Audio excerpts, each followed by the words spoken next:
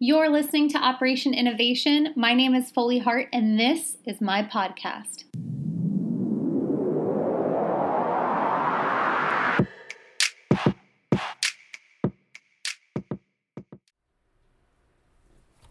All right, everyone, I am here today to tell you something that you have already been seeing for yourself.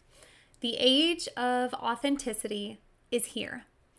Gone are the days when we applauded rough and brash leaders for being strong or free thinking. Those terms are out.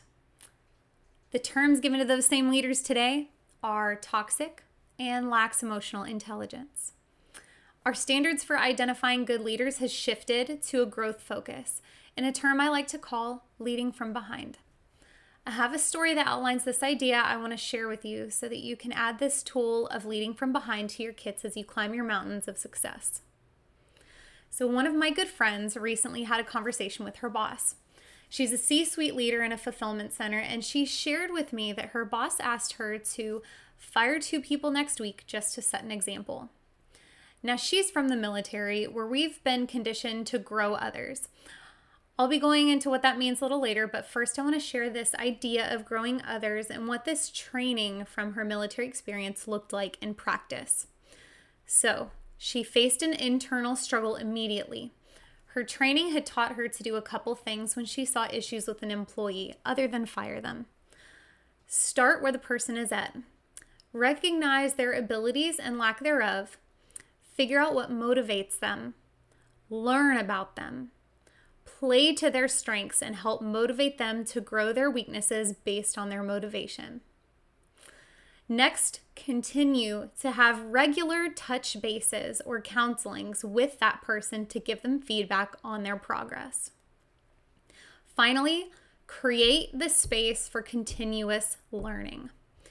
Pour into the success of the individual and the team through regular, that be weekly, monthly, quarterly, time to focus on leadership competencies and talking about how to apply those, or technical expertise and how to apply those. So the opposite, it seems, had been taught to her boss, who routinely did not listen to her recommendations or the recommendations from tenured and experienced team members, and now was adamant about making an example of 2 hardworking, potentially fantastic employees. So she had this struggle. She decided to lead from behind.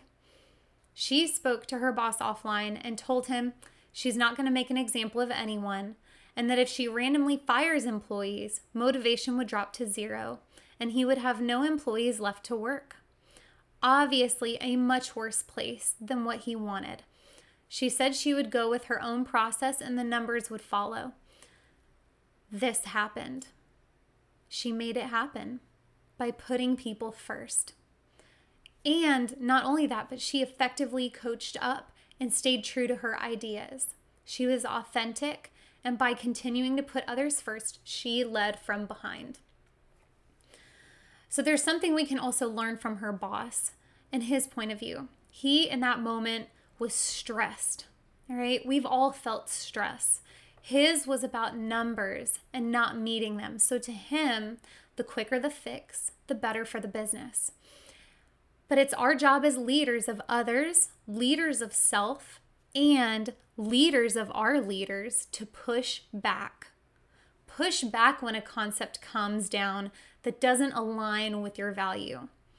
This strict adherence to your own truth and standards, while also having enough humility to admit if you're wrong, is the key to you leading with authenticity.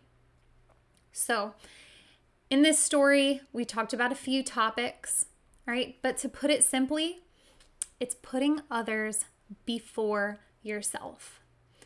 In the military, this is called eating last. Leading from behind means being flexible enough in your leader approach to harness the strengths of your team in a way that benefits both the business and the individual. Be genuine in your care for others. A simple ask of, "How are you doing?" or "How can I help you today?" goes so much further than you could ever know. Myself, I am naturally introverted, and I am admittedly not the best storyteller. I was challenged in the military to lead from the front, right? Be an alpha. So I put lots of pressure on myself to become this leader.